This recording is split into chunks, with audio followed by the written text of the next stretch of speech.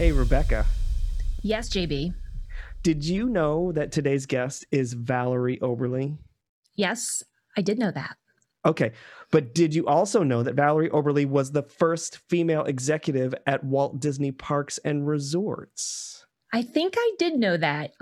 Okay, but that's not all. There's more. I bet you also didn't know that when Valerie Oberly was a leader at Disney, there was a rumor that she had a very loyal, almost cult-like following. Okay. And you want to know how I know that? Yeah. I was one of the followers. I knew it! You were in a cult. No, it was a very loyal, almost cult-like following, and it's also possible that I started the rumor. Today's guest is Valerie Oberly, former executive at the Walt Disney World Resort, and we're going to learn more about her life, her leadership, and how to build a culture. Welcome. I'm your host, JB Adams. And I'm your host, Rebecca Morgan. In this series, we bring you conversations with experienced leaders. Because a leader is anyone who influences change, we want to understand not just what leaders do, but who they are and how they can be effective in a rapidly changing world. We hope you'll learn some things about our guests, about our topic, and also about yourself. This is Leadership Life Stories. You can find episodes of this and all other Victor Media Group shows on our website at victormediagroup.co. And if you like what you're hearing, subscribe and connect with us on your favorite social media platform. We'll be right back after this important message. Well, hi there, listeners. It's Rebecca Morgan. If you told my younger self you are going to love talking about leadership, and when you grow up, you will lead hundreds and develop thousands of managers and leaders and create great places to work, I would have laughed at the idea because I was focused on becoming a dolphin trainer. Yeah, while I still love dolphins, what I really love to do is leadership development. So much so that I created the Awesome Leader League, the ultimate collection of people-centered leadership skills to help you be a better leader. If you're looking for ways to become more confident and an effective people-centered leader that people will trip over their own feet to follow, this is your resource. And did I mention we do it in 20 minutes or less? Join us now at theawesomeleaderleague.com. Welcome to Leadership Life Stories. I'm Rebecca Morgan and my co-host is JB Adams. This season of Leadership Life Stories is focusing on examining Disney leadership at the Walt Disney World Resort as it celebrates its 50th anniversary. This is part one of a two-part interview with Valerie Oberly, who was a cast member when the resort opened in 1971 and performed many different roles in the company and holds the distinction of being the first female executive in the Walt Disney Parks organization. She currently serves as a CEO of the Oberly Group, where she and her husband Spencer provide advice and consulting to business leaders to help them implement strategies and to ensure a culture of excellence. And in this segment, we ask Valerie Oberly to share her leadership philosophy, to explain why being a leader at Disney is a big deal, and to share her best examples of Disney leadership. Valerie Oberly, welcome to the show. Thank you, JB. It's just a pleasure to be on with you. So let's start by asking Valerie, just in general, what's your leadership philosophy?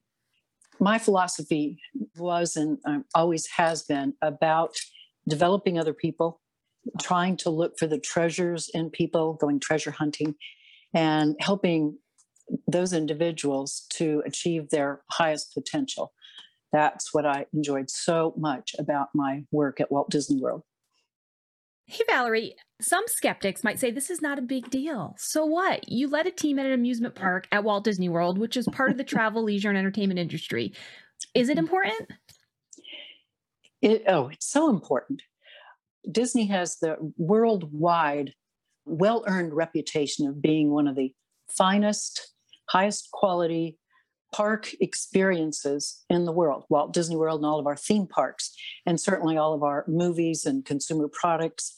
We've always had high standards, and people expect a lot from us. So it's really important in being a leader in that kind of business to set the right example and to promote the involvement of our cast members in helping them to be their best, helping our company to be the best, and deliver the best guest experience. It's particularly important right now, coming out of a year and a half of COVID experience. People want to travel, but their expectations are still high, and especially coming to a Disney theme park. I read so many articles during COVID about how people thought, well, Disney's going to be doing it right. You hear comments like that and it makes you proud. And it also makes you know that you have to set that example. You have to kind of raise the bar in everything that you do. And Disney is still an example of the best experience in travel and leisure. In your introduction, we acknowledged that you were the first female executive in Walt Disney Parks and Resorts, and that you earned this when you were promoted to the director of the Disney University in 1985. Now, what does it mean to you when people say you broke the glass ceiling, that you're a barrier breaker? Is that something you set out to do? Rebecca, I did not set out to do it. And being a barrier breaker, I didn't really recognize it as that. Those terms, the glass ceiling terms, weren't around in the 70s and 80s. So I knew just by some of the feedback that I was getting from people, particularly other women, that, wow, you have broken through a barrier that none of the others of us have been able to do yet. And then others pretty quickly started to happen. And when I heard that from a number of people, that's when I realized how important it was for me to set that good example and be that woman that people would admire and want to be mentored by because of the role that I played. So I did get a lot of feedback from a variety of people about that. I just didn't set out to do that. All right, we're going to move on to our next topic, which is about defining Disney leadership. So Valerie, in your experience, what is a Disney leader? How would you define it? I think a Disney leader is and should be someone who genuinely cares about the people they have the privilege to lead, that they feel that sense of connection with them and they want them to be their best. They should be smart. They should be able to do the budget and deliver the results. Absolutely. Make solid decisions, be good communicators. But they can be all of those things. And if they don't genuinely care about the people that work with them, then they're not going to be good leaders. And we saw that coming and going. I would promote various people that I thought would be good leaders, and they were very competent at what they were doing. But when they became a leader, it didn't work. Some of them self-selected out. Others, we had to move to individual contributor position. But that care, genuinely, authentically caring about your people. Mm-hmm. And that also, I guess maybe it's an obvious statement, they need to care about our guests and have that sense of, wow, I can't wait to create a fabulous guest experience. My team and I are going to do that together. Mm-hmm. What does that look like for us? So that would be my definition of that. Did you have a Disney leadership role model? Yes, I had several. Probably the biggest mentor, Dick Nunis, was the president of Walt Disney Attractions. He started with Walt in Disneyland in 1955 at the Disney University. But when I was a young assistant supervisor, Dick gave me some advice that stuck with me. And I tried to emulate this with my staff as they came along, but I called it the walk down Main Street. I was literally walking down Main Street in the Magic Kingdom in the summer of 1972. I had just been promoted to attraction supervisor, and I look up, and it's Dick Nunis, president of Walt Disney Attractions, Disneyland and Walt Disney World. And I knew him very well. He looked down, he said, "Oh, congratulations, young lady. Didn't I read that you were just promoted into supervision?" I said, "Yes, I certainly was." And he could tell I was, a little bit nervous, but he didn't make you feel intimidated when you were talking with him. But he said, "Do you mind if I walk with you down Main Street and just share some of my philosophy about what it means to be a leader in this company?" And I thought, oh my gosh, absolutely. I mean, I remember this as though it were yesterday. And when I walk down Main Street in the Magic Kingdom, anytime I visited since then, it's a time machine for me, total time machine. So he said, "Valerie, you now have the opportunity to serve your cast members so they will serve our guests."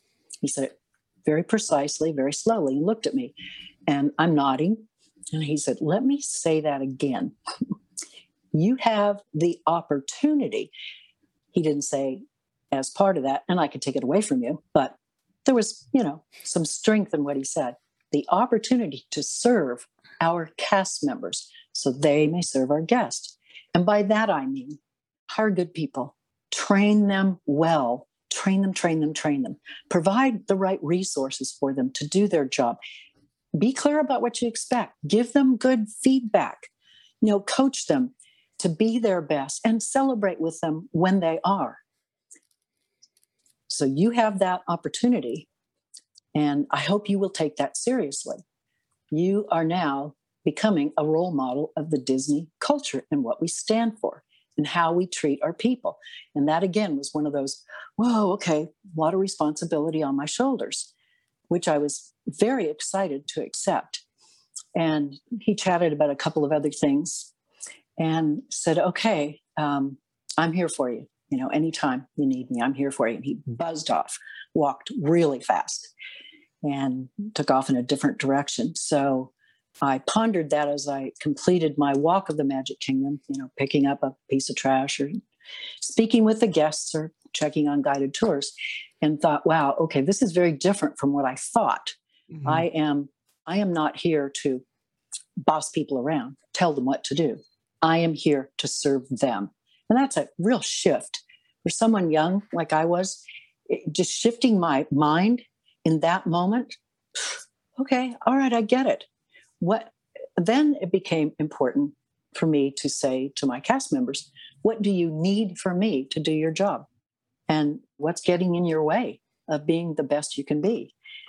So I felt that strong sense of responsibility to be a role model at that very young age. That was just huge.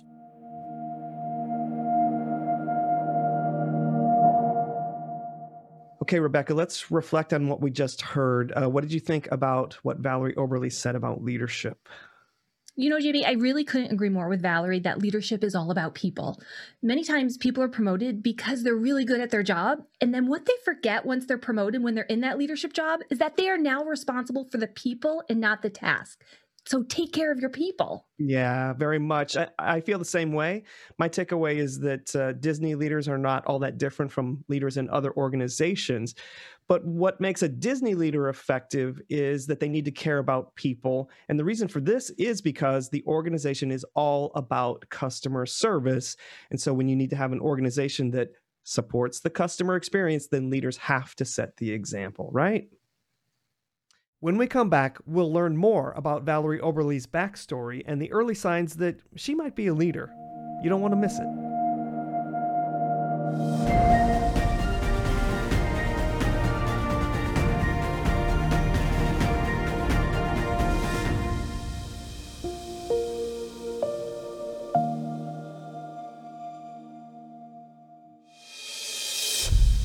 Welcome back to Leadership Life Stories. I'm Rebecca Morgan. My co-host is JB Adams. Our guest is Valerie Oberly, former vice president of Disney University at the Walt Disney World Resort and currently the CEO of the Oberly Group.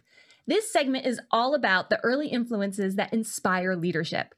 We will welcome Valerie Oberly's backstory in just a moment. But first, of course, JB wants to analyze the guest personality. Yes, I do.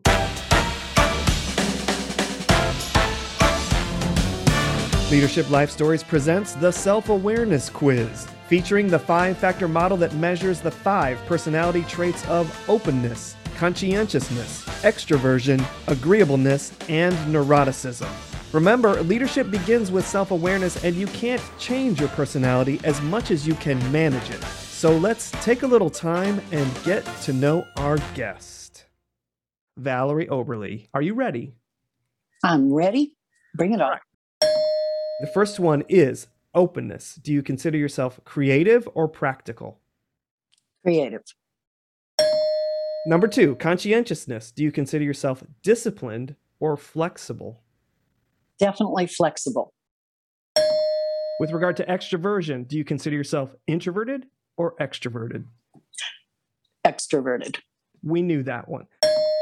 With regard to agreeableness, do you consider yourself compliant or challenging? I'm not compliant. I I do things legally correct and follow safety rules and things that are really important. But I prefer not to be that way. I would rather be challenging and saying, well, you say we can't do it this way. Why not? Why don't we try this or try that? And the fifth one is neuroticism. Do you consider yourself sensitive or steady? I'm sensitive. So I'm going to read this back. Valerie Oberly, you said that you are a creative, flexible, extroverted, challenging, and sensitive leader. What do you think that this makes you suited for? And what are some environments that you're probably not suited for? That's a great question, especially asking me now after all of these years, because I've done a variety of things in my career, both at Disney, many, many things. And then since leaving Disney, tried various consulting concepts and training programs and varieties of approaches to it. So I think what I am well suited for, someone with this personality style, is to be a leader in an organization that values their people first. Their people first leads to their guests being valued. Has the ability to work within an environment and be flexible to the changing times, because environments shift and change all the time, faster now than ever before. So I know that kind of environment and being a leader, I end up stepping up in my volunteer work. Just about any group that I'm around, I'm the one that goes, oh, okay, I'll take charge. And I know that about myself. I like to be a leader. I like to organize talents and put things together. I know also about myself that I could never work in a backstage, if you will, office as an individual contributor, producing reports and budgets, even though I can do those. But I would not be good at it at all. And I would probably get fired. So I got fired once from a job in an insurance company before computerized files. And I was in the fire file department in a basement. And I had, N through P alphabet and filed papers in all these manila envelopes and all these shelves. Oh my God, it was awful. So I got fired. So anyway, that's where you knew you didn't belong. Right. And by the way, I would say getting fired, great experience. Everyone should try it. Yeah, it is. It teaches you a lot, actually. Valerie, let's learn more about your early years. Where were you born and raised? Edmonton, Alberta, Canada. What generation do you identify with? Definitely the baby boomer generation. How many siblings do you have and what's your birth order? I'm the oldest and my brother is 17 months younger. And what were your parents' occupations? My dad worked for the railway company. Mom was a homemaker at the time. They were both in the Royal Canadian Air Force before getting married and having me. So we had that kind of in our background. All of my parents' siblings and parents all lived in Edmonton, so we were all very close, lots of family get-togethers. When I was 7, Dad decided that he was tired of the cold weather and wanted to move south. His sister had moved to Southern California, so he literally packed up a trunk, a big trunk, with whatever belongings they had in our clothes, one trunk, my brother and we moved to Southern California. We took the train down from Edmonton to LA and stayed with my aunt for a couple of nights, then got our own little 1-bedroom apartment. Okay, what was your role in the family? Bossy boss. I'm very much like my dad was. He was very strong, but I still am and was. Let's get things done. Let's just do it. Let's get out there and do it. So I know that about my personality style. I'm a driver. I want to get it done, and I tend to move very fast. Valerie, let's learn more about how you got to Disney. Certainly, that was another very cool, unexpected adventure. I was going to community college, wanted to be a nurse, was working in a nursing home as a receptionist, but enjoyed the patients so much that I would take each one of them their mail and deliver it and chat with them. I helped put them to bed at night. And of course, the nurses always gave me the dirty diapers to change, but I didn't care because I was helping people. And I enjoyed that. So I was dating a guy named Jim who worked in Tomorrowland Foods at Disneyland. And he came over to my apartment one day. We were going to go out, and he said, "Hey, they've just asked me at work if I want to go to Walt Disney World in Florida. They're building a new theme park, and they want me to be the supervisor of Fantasyland Foods." I said, "Wow, well, that sounds pretty cool, Jim." You know, I'm just, okay. And he said, "So, do you want to get married and go with me?" And I think we said we loved each other, but I was 21. And I said, Valerie, sure. no offense to Jim, but that's one of the most awkward marriage proposals I think I've ever heard. Oh, no, it was totally. Yeah, it was. And that was exactly what he said. So I said, sure. Okay. Sounds like fun. When do we go? And he said, well, we have to be there in February. So I think this was probably around November. We got married in January, went up to Big Bear Lake in the mountains in Southern California, and then drove across country. Was the plan that you were going to get a job at Disney, or you were just going to come along on this ride? No, I wanted to get a job. What I first did was start to look up where nursing schools were. I wanted to go to school. And then Jim said, why don't you come and get a job at Disney? They're looking for people. So, and because spouses came with their husbands or wives, they had probably a little bit of a one-up on everybody to get a job. But I got hired as a department clerk typist, got that job, and still kept thinking about nursing school. But, it was February 71. So we opened in 71. And because Jim was there, he was, oh my gosh, he worked, 7 days a week for months and months and months. And we were caught up in, the excitement of opening Walt Disney World.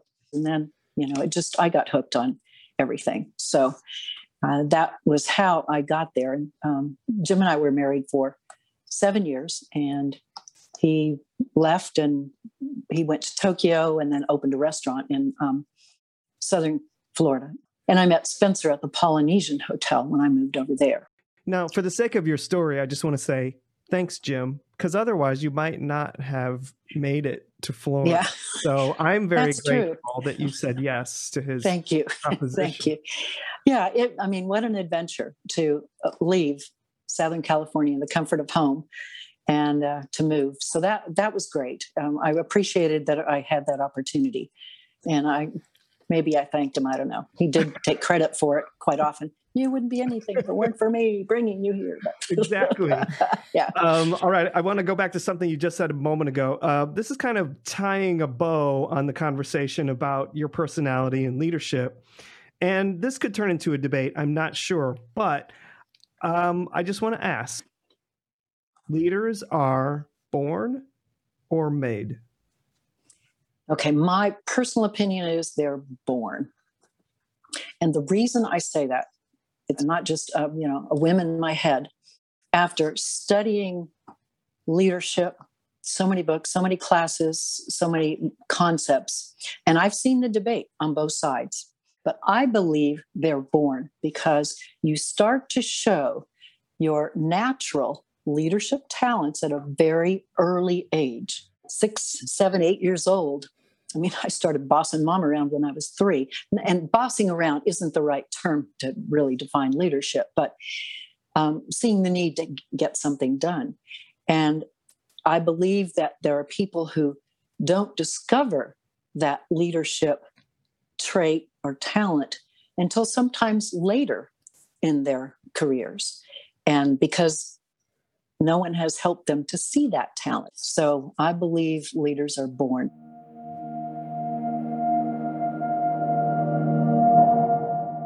JB, let's reflect on what we just heard. What do you think of Valerie's backstory? All right. I did not know that she wanted to study nursing, but as she described it, I realized that made total sense because she has a very nurturing personality, and that kind of informs her approach to leadership. The thing that got my attention was this. I was shocked to hear her say that she thought that leaders were born and not made. And that's why we asked the question, is to kind of have that debate. But that really surprised me. What did you think? Yeah, I was really surprised as well to her response to that question, are leaders born or made? Not what I was expecting at all. Regardless, if you believe leaders are born or made, the truth is you have to have the desire to lead. Yeah, I totally agree. Our guest is Valerie Oberly, and when we come back, she will share memories from Walt Disney World and discuss the evolution of Disney leadership over time. Please stay with us.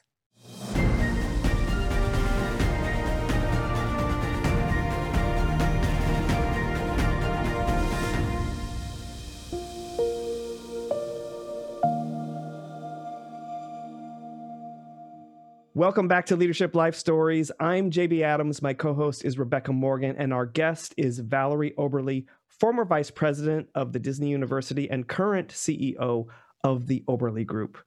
In a moment, we're going to hear about Valerie Oberly's thoughts on the evolution of Disney leadership. But before we do that, we have a little free association fun.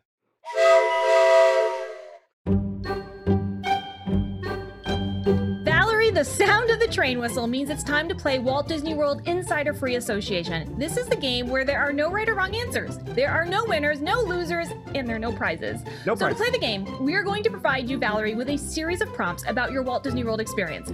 And for each one, you say the very first answer that pops into your head. Okay, are you ready, Valerie, to play? I am ready. Yay! Good. First question, favorite Disney character? Winnie the Pooh. Wonderful. Favorite Walt Disney World theme park? It's got to be the Magic Kingdom. Favorite Walt Disney World resort? The Polynesian Village Resort. Because that was the first resort I worked in, and because I have such fond memories of the cast members there, meeting Spencer there. Favorite attraction that's still operating? Probably Pirates of the Caribbean. Favorite attraction that's no longer operating? Oh, Mr. Toad's Wild Ride. Yes! Motor Mania is not a crime. I'm with you, Valerie. I'm with you. Yeah. Anything at Walt Disney World overrated? Yeah, I'm going to narrow it down.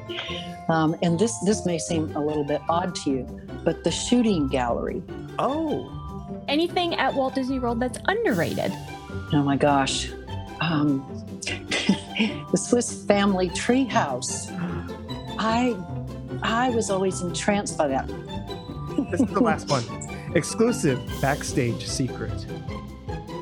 The backstage secret is knowing the numbers of the buildings above and the doors that you need to access in the tunnel to get to that. So MO7 below Main Street, you have to know the MO door numbers.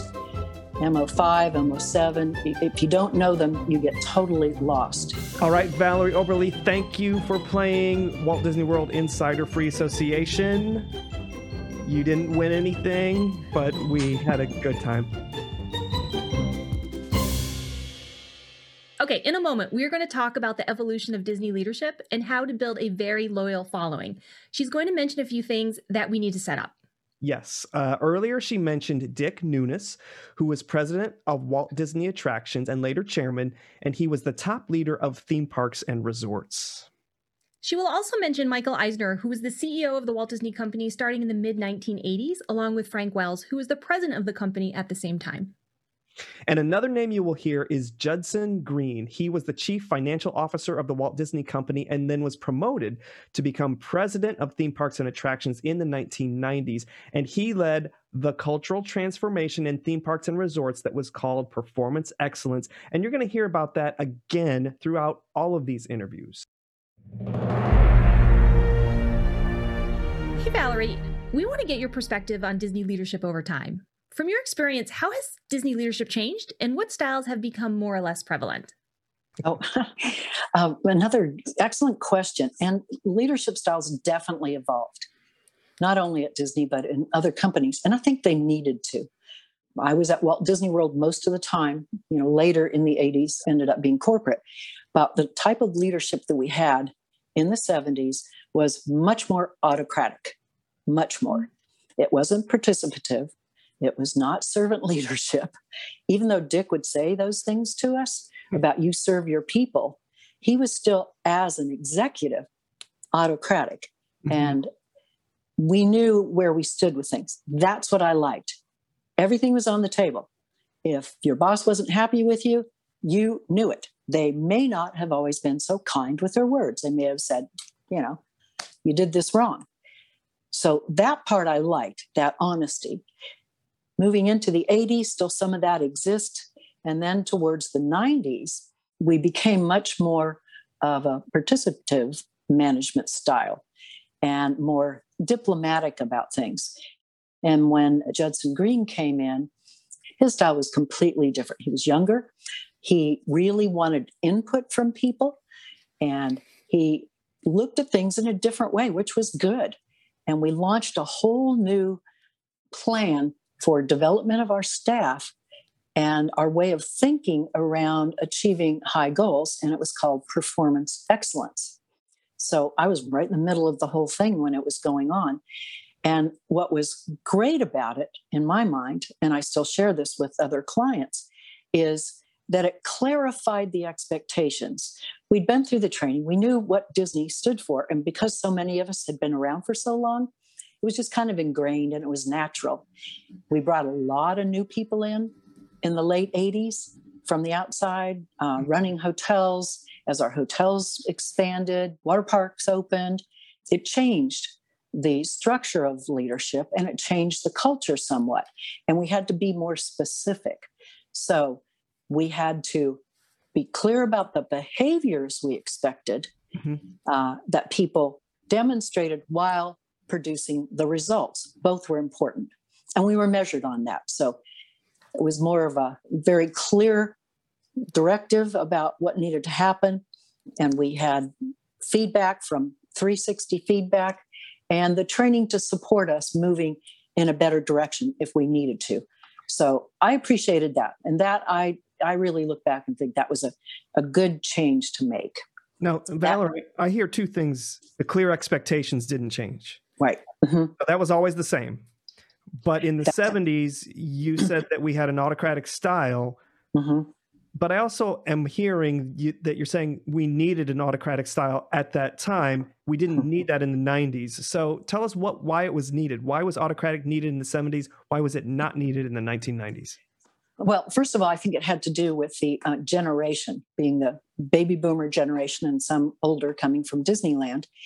And that style worked then in a lot of workplaces. And because we were just opening a huge park with hotels and campground and so many new things, I think our top managers, executives felt like they needed to be more autocratic. This is not up for a vote. Everybody doesn't get a vote in this. It's not democratic. So that was to help the clear expectations. But at the same time, the style sometimes was abrasive. And, there was some cussing and yelling sometimes, and people didn't always treat you with respect. And that might make it harder for you to go out and smile. Yes. Yeah, that's true. And of course, we had the philosophy that you leave your problems backstage or at home. When you're on stage delivering the show, you had to smile.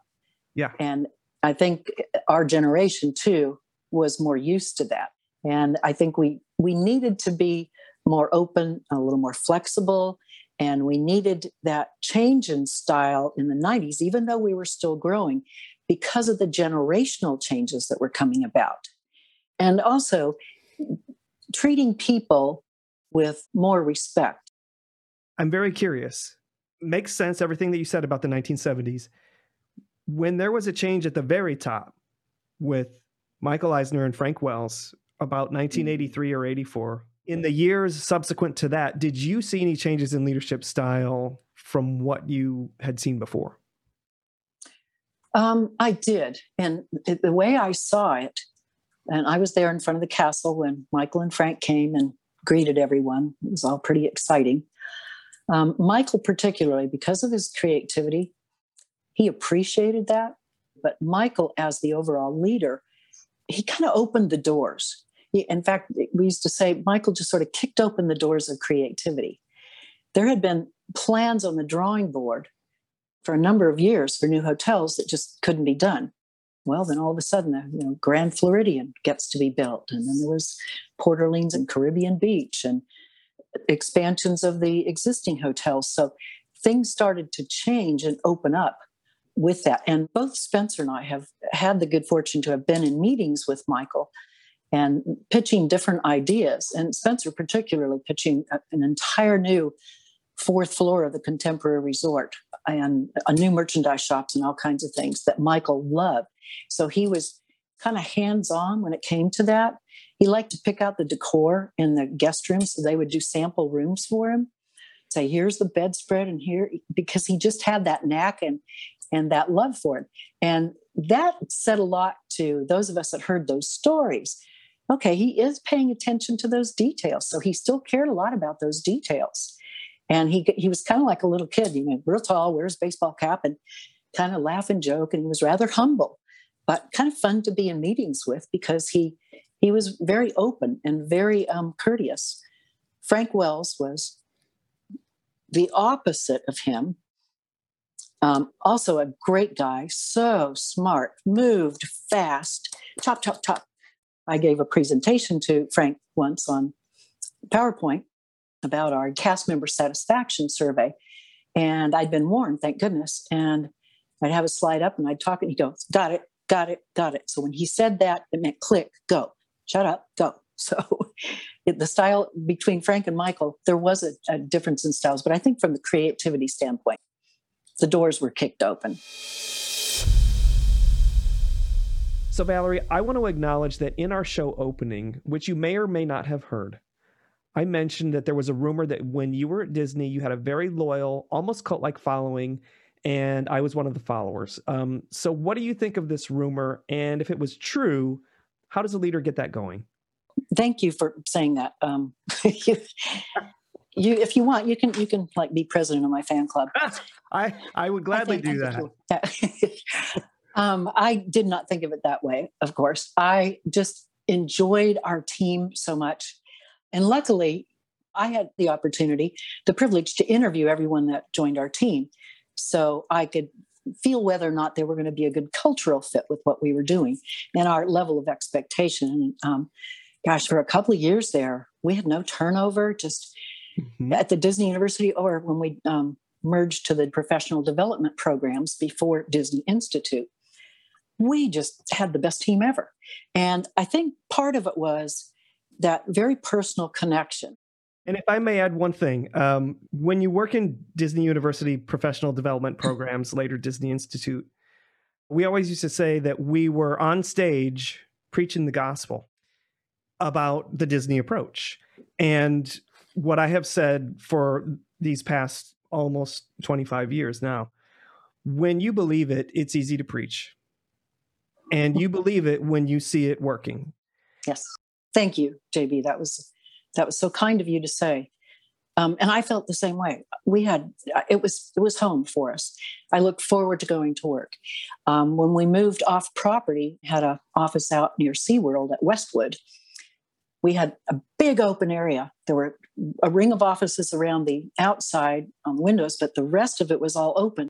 I grabbed a couple of our guys. We went to Home Depot and we bought patio furniture, tables, chairs, and umbrellas. And we set them up. We created a patio. So in the morning, you could see people having a cup of coffee, sitting, chatting, catching up on the patio. We often ate lunch there. We had different events. Any new cast member that joined our team, everybody would be there to greet them so that they would immediately feel embraced by all of us.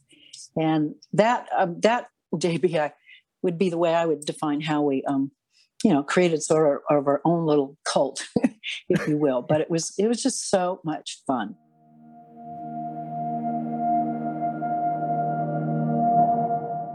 Wow, JB, what are your key takeaways from this conversation with Valerie Oberly?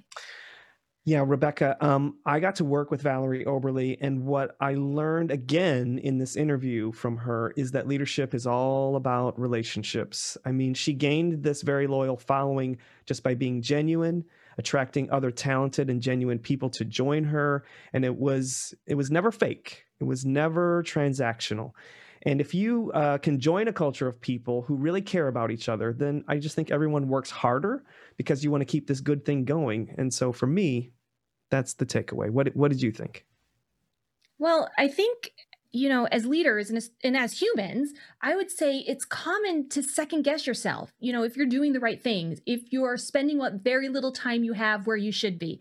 In this conversation with Valerie, confirmed for me that if you are spending time with people, caring for them, developing them, taking care of them, that's exactly where you should be. Yep, total agreement. This is just a reminder to our listeners that this is part 1 of a 2-part interview with Valerie Oberly. In our next episode, we're going to learn more about what it was like for Valerie Oberly to be the first female executive, how she defines success, and her best leadership advice. So please tune in for part 2 of Leadership Life Stories interview with Valerie Oberly. See you soon. Thanks for listening. We'll be back again soon with another episode. You can find Leadership Life Stories and all other Victor Media Group podcasts at victormediagroup.co. Leadership Life Stories was created by J.B. Adams and executive produced by Gerard Mitchell.